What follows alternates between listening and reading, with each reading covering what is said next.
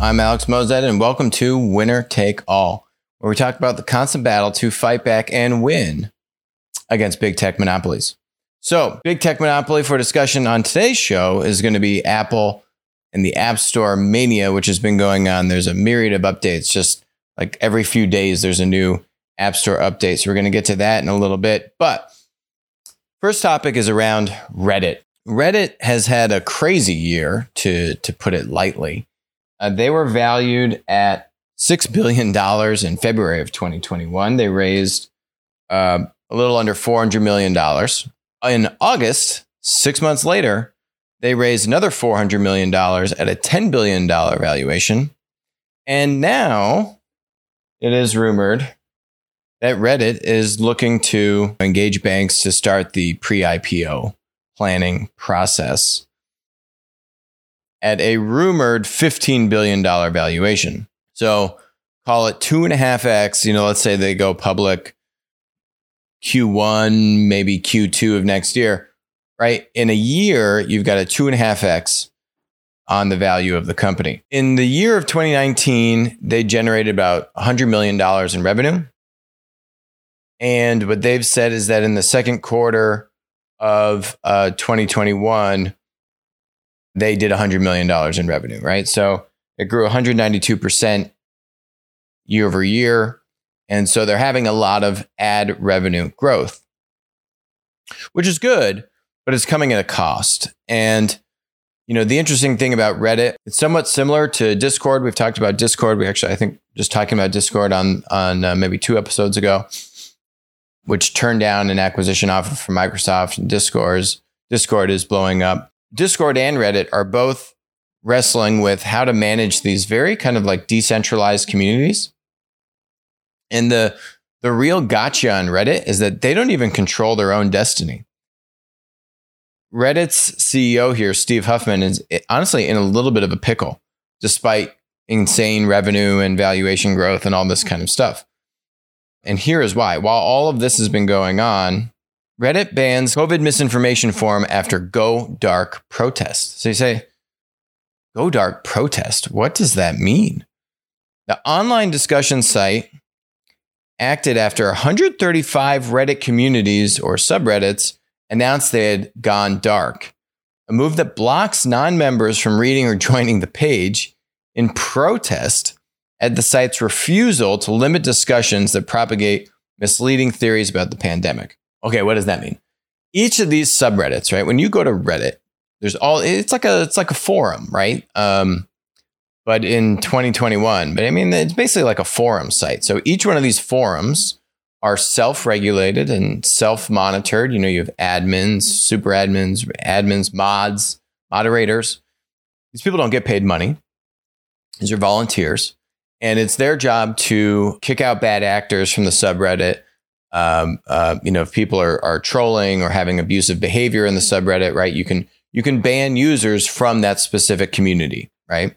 So it's a decentralized kind of communication, social network, content platform type of model, more of a maker platform than an exchange platform on an individual kind of subreddit by subreddit basis. So what happened is all these admins who control, some of the biggest subreddits on Reddit said, hey, Reddit, if you don't take action against this community, we are going to go dark. What that means is they make their subreddit go private, which means, unless you are a pre-existing subscriber to that Reddit, you can't get access. You can't join it. And you can't view all the content, right? So what Reddit needs to do is sell ads. So if Reddit wants to keep having 192% year over year ad revenue growth, they really don't need these 135 of their most popular subreddits to go dark. Not a good way to sell ads when no one can get access to the content on your website. Kind of a problem. Reddit's stance initially was that they were not going to take action against this subreddit that was being targeted. This is all COVID related stuff, right? So it gets very sensitive and divisive, these topics, right? So Reddit said, hey, we're not going to do anything, right? Then these mods, these admins, they all know each other, and they coordinated basically a walkout on Reddit saying we're going to basically disable, basically going to paralyze your now 10, possibly $15 billion business by going dark, unless you do what we say. That's a big problem. If I'm an investor about to write a 9-figure check into this company that says, well, what about your stance on, what is inappropriate content, censorship? How do you walk this line? And then if the CEO says, well, here's our opinion, like they stated on this subreddit that is now banned when they said that they weren't going to do anything initially, how do you actually trust what the CEO says? How does the CEO actually have power in this arena or possibly elsewhere, right? Where else could this go? Because now what you've done, it's like a union, right? You've actually just emboldened and validated the power of these admins that control these 135 different properties. That's a big problem.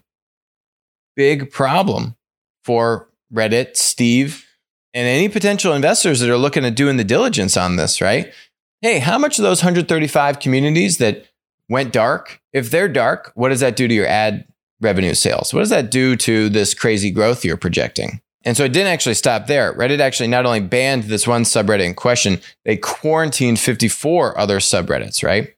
So they're actually kind of now going even further to make sure that these 135 communities, which are some of the biggest communities on Reddit, are happy.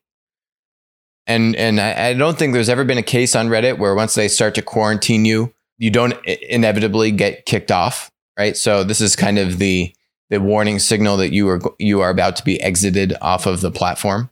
This content censorship thing is a big issue, and this has been going on. We've covered this on the show for years. This has been going on for years. This is a pre-COVID thing. This is a pre-political, pre-partisan thing. This has happened to the crypto community. We've had people on from YouTube who have had their show, hundreds of thousands of subscribers, thousands of videos, just poof, banned, kicked off of YouTube, no warning. Because you're talking about topics which fall outside of the party lines being that of big tech and their censorship monitors and moderators. In these decentralized types of models, you're actually seeing it somewhat in the reverse, which is on Reddit. You're seeing these volunteers not paid by the platform company actually having such huge power over the actual overall platform business. It's kind of crazy. And I think a big problem for Reddit and any potential investors looking at this business. Okay. Next topic. I've talked about our top 50 B2B marketplace ranking in the United States. Go check that thing out. One of the top 10 companies on that ranking. Love this company. This company is it's not Google's type potential, $1 trillion company, but it's big. The way this company acts, they're so under the radar that they remind me of Google pre-IPO, right? Where Google was so on fire, their growth was so insane, their revenue, their margins, right, were so bonkers that they didn't want anyone to know, right? They were trying to push off going public as long as they could, right? Because then they had to disclose how profitable their business model was. But I think they were actually triggered by, having over 500 shareholders, which forced them to start that process. Otherwise, they wanted to still keep going under the radar, right? Then Microsoft woke up and said, whoa, what is going on here? We got to get into this. How do we just let this no-name company come out of nowhere and now become a multi-billion-dollar threat to us, Microsoft, right? That's Vetcove. This company, Vetcove, is phenomenal. They've only raised a few $1 million. You say, oh, they've only raised a few $1 million. Yeah, they've only raised a few $1 million. They're doing hundreds of millions of dollars in GMV. From what I know, they're profitable. That's why they don't need to raise money. They're doing hundreds of millions of dollars in GMV. They have insane growth, profitable. Ooh, yeah. But they're in the veterinarian supply distribution space. Ooh, well, that's not that sexy, Alex. Completely wrong. There's a reason why this company is in our top 10 and why they're under the radar. It's because they're doing so well, they don't even want you to know. And I have so many different examples of this from just different areas, of interaction that we have, with them, with the work that we do, you can't give them your money. They don't need the money. Okay. Now, what's the latest example about how just on fire this company is? They just got sued by Chewy. Chewy. Yeah, not a small company. Just a $32 billion market cap company selling a bunch of what? Pet food and pet supplies to consumers. Why would Chewy feel so threatened by small no-name Vetcove that's raised a few $1 million to actually label them in a lawsuit? Oh, that's right. That's because this company is on fire. Chewy has sued Covetrus, which is a multi-billion-dollar business, which was spun out of Henry Schein. Henry Schein's a massive dental supply company. They do medical supply distribution. And then they had their veterinarian business, which they spun out, created a company called Covetrus, which, out of nowhere is now a multi-billion-dollar company because it was a part of Henry Schein. So now Covetrus, yeah, that makes sense. Chewy, Covetrus, both multi-billion-dollar companies. But then Vetcove? Like what? Oh, that's right. Because Vetcove is so dominant and no one knows about it. Here's the issue. Laws in most states require veterinarians to provide to pet owners a prescription or authorization to purchase animal medications and other regulated pet products to protect the customer's right to choose their pharmacy, right? If a Chewy customer does not have a prescription or authorization on file when ordering, Chewy contacts the customer's veterinarian to get it. Chewy alleges that at this point in the transaction, Vetcove, a practice software vendor, and Covetrus conspired to convince pet owners through deceptive communications to buy the medication from the veterinary clinic's online pharmacy instead of Chewy. Aha. There it is. Now, so for example, you want to buy like heartworm medicine, the flea and tick medicine, right, for your dog. You got to get that from a vet. You can't just go buy that from a pet store. What Vetcove is doing, so geniusly, look at this. Purchasing for your vet hospital, shop every supplier at once, right? So they're giving software to these vets, to the vet hospitals, right? They're giving software to help these companies better manage their procurement. But it's free. Look, they got a button here. Why free?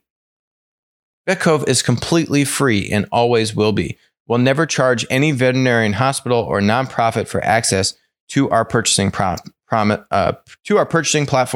That's our promise to the veterinary community. Corporations pay so that clinics don't have to.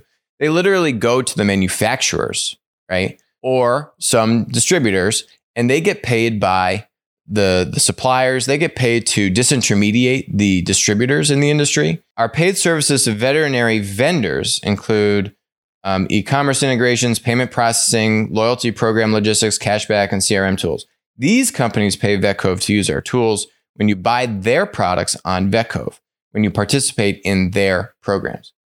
Really interesting stuff here. So let me go one level deeper. Here's Alex, their CEO.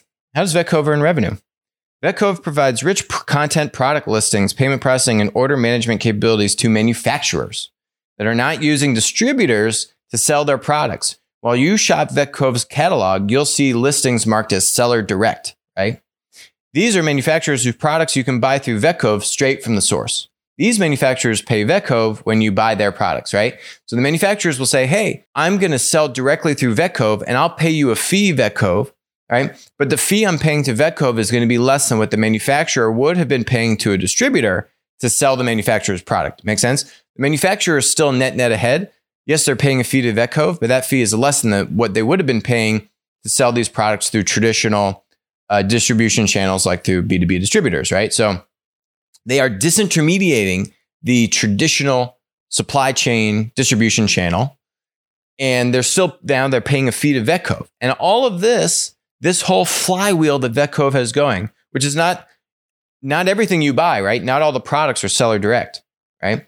But they are giving they are now giving a channel for these, let's say, smaller manufacturers that can do direct to just pay Vetcove a fee, right? Versus if you're buying from Covetrus on Vetcove, I doubt Vetcove is really making much of a fee, if any, because Covetrus has, they got to have their margin, they're selling stuff, right? So it's the seller direct channel, which you say, oh, so that's how these guys are making money.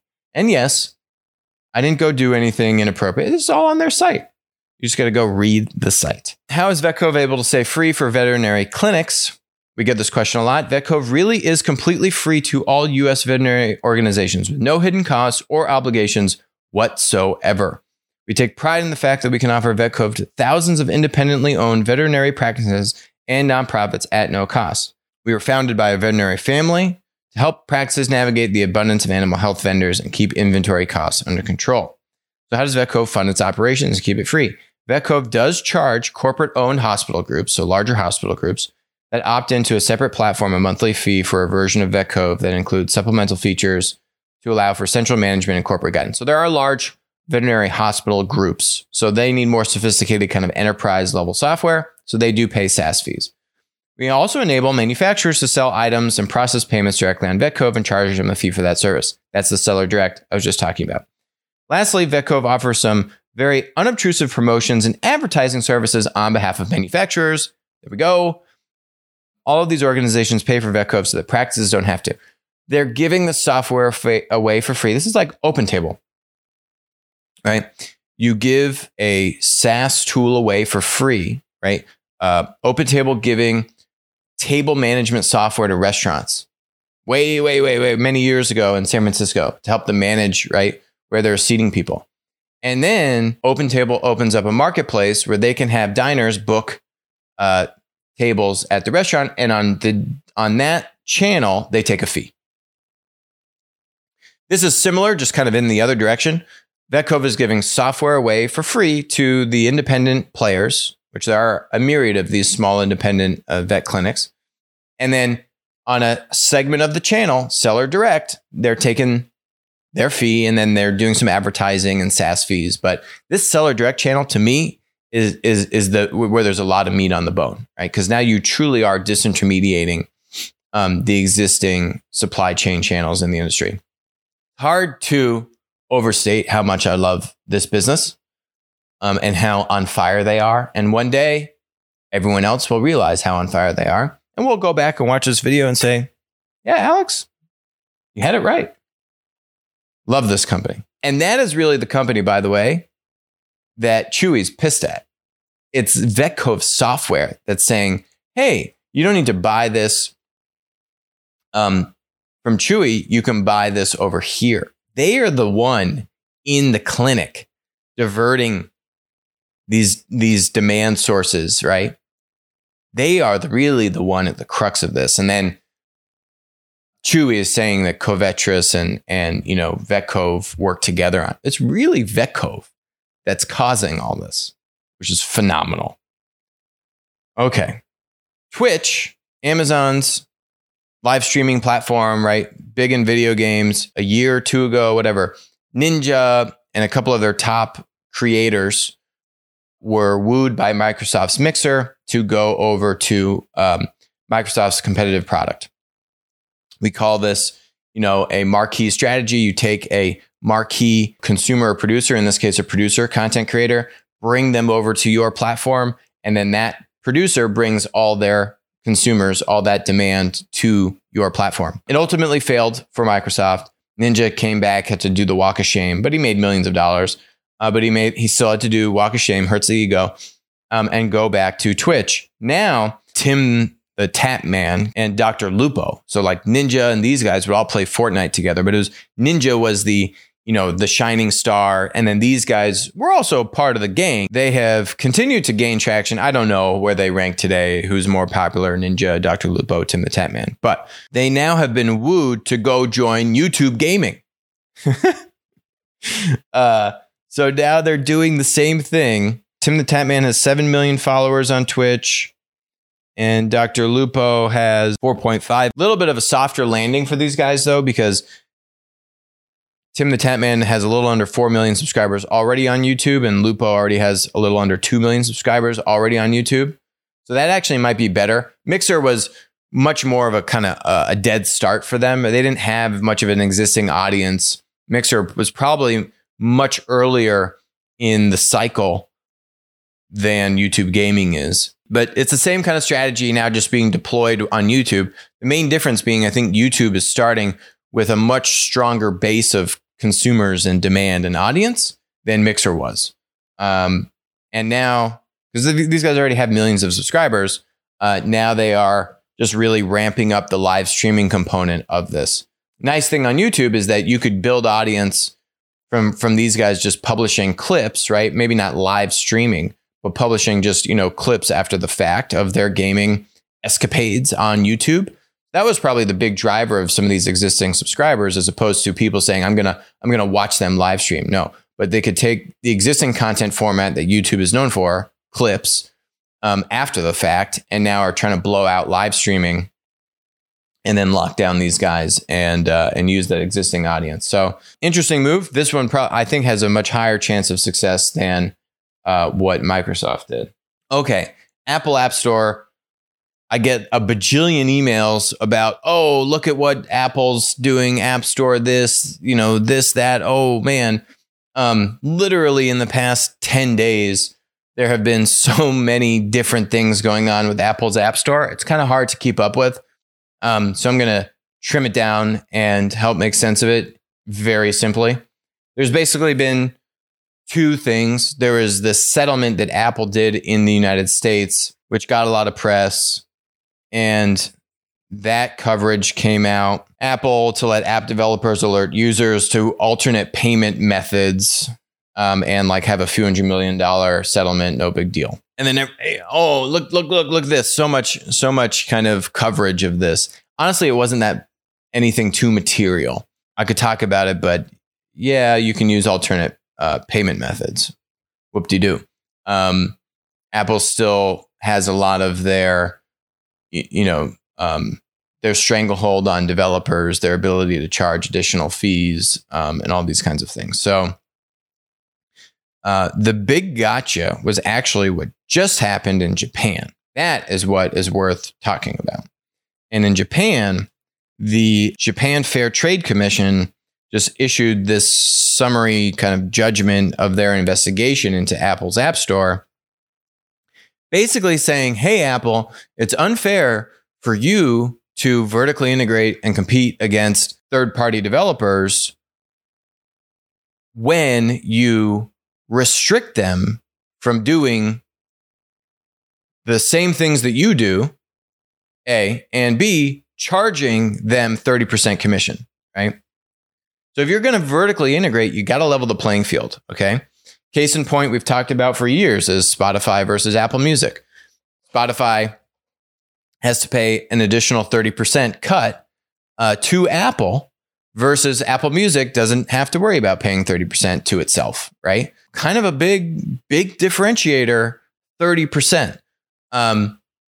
That's where all these platforms ultimately get into trouble, is when you vertically integrate, you need to express an abundance of caution to have a level playing field of how you are competing with that product, right? Because it's now a product. You are the platform and you are launching a competitive product, right? You're launching Apple Music, which is a competitive product, against Spotify. And the list goes on about how Apple has been vertically integrating.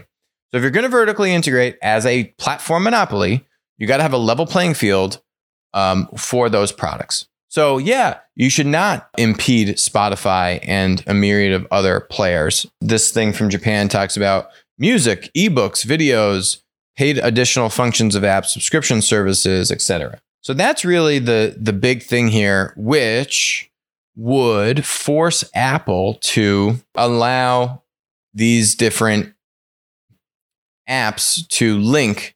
Japanese agreement this week allows developers of reader apps, those apps that let people access previously purchased content or subscriptions, to put a link inside their apps to outside websites where users can pay for their content, right? It's not as seamless of a transaction flow, but you can circumvent the 30% fee and you can navigate outside the app. So now Kindle could put a link in its app to bring you to its website for account management. You were not able to do that. And that's really the big gotcha with all of this. Is Apple the worst transgressor of, unfair tech monopoly vertical integration? No, it's easily Amazon. So this is nice. It's kind of odd why Apple's been the one that has gotten the farthest along. It's easily Amazon and then Google. Google, not in the Google Play Store, but Google Search. So yeah, these things are nice to focus on, but it's not the jugular. This isn't the jugular. I think where the greatest impact of unfair tech monopoly competition exists. It's nice. It's a good start. I'm completely supportive of it. It's just interesting why everyone's lasered in so well on Apple and Apple's App Store, but not Amazon and what they're doing in their marketplace, or Google and what Google's been doing on Google Search. Whereas both of those businesses have been around for way longer than the App Store. So a little peculiar there, but hey, a win in the fight against big tech and to level that playing field. Absolutely a way to help pierce that veil and bring some more parity with third-party app developers. Last topic is Zoom is down. We've talked about why Zoom is not a platform company, why Zoom is not in Plaid. And again, just like everyone thought Netflix was a platform, Zoom is not a platform. Netflix is not a platform. And here's Zoom stock. Boom. Down 20% in the past month.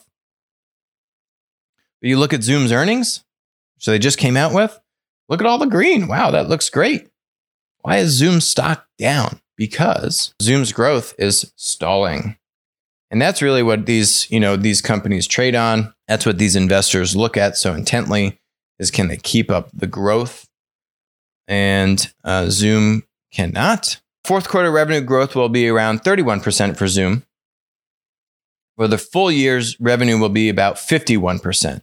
Ultimately, Zoom is facing a lot of what? Competition from Google, Microsoft, and Teams, and a myriad of other video streaming competitors, where this is really just having a good, seamless video streaming piece of technology. It's a great linear product, but Zoom has not been able to capitalize on a network effect to really have some kind of two-sided supply-demand dynamic that gives them a walled garden against these large tech monopolies that can go into building a really good video conference tool. And that really is the big reason why I think you're seeing this Zoom temper expectations on their growth projections, is really because this ever increasing field of competitors, as opposed to, the market for video streaming, is saturated by no means. Why can they not keep out the competitors? Because they don't have the platform defensibility, which the tech monopolies enjoy. We've seen that play out with Netflix, where Netflix is still a strong company, but Netflix cannot keep up the level of growth that is expected by these ultra high growth tech oriented investors that look at platform growth just sustain itself almost just forever. And that expectation now transfers over to these linear tech companies, and they're just not able to deliver on it, right? So you see it in the beginning, maybe, first few years like Netflix, but then eventually it's going to become difficult for them to sustain that because the competition catches up, because you don't have the defensibility that these platforms have when you have a winner take all dynamic. So that's it for us today. Thank you so much for joining. I'll talk to you soon.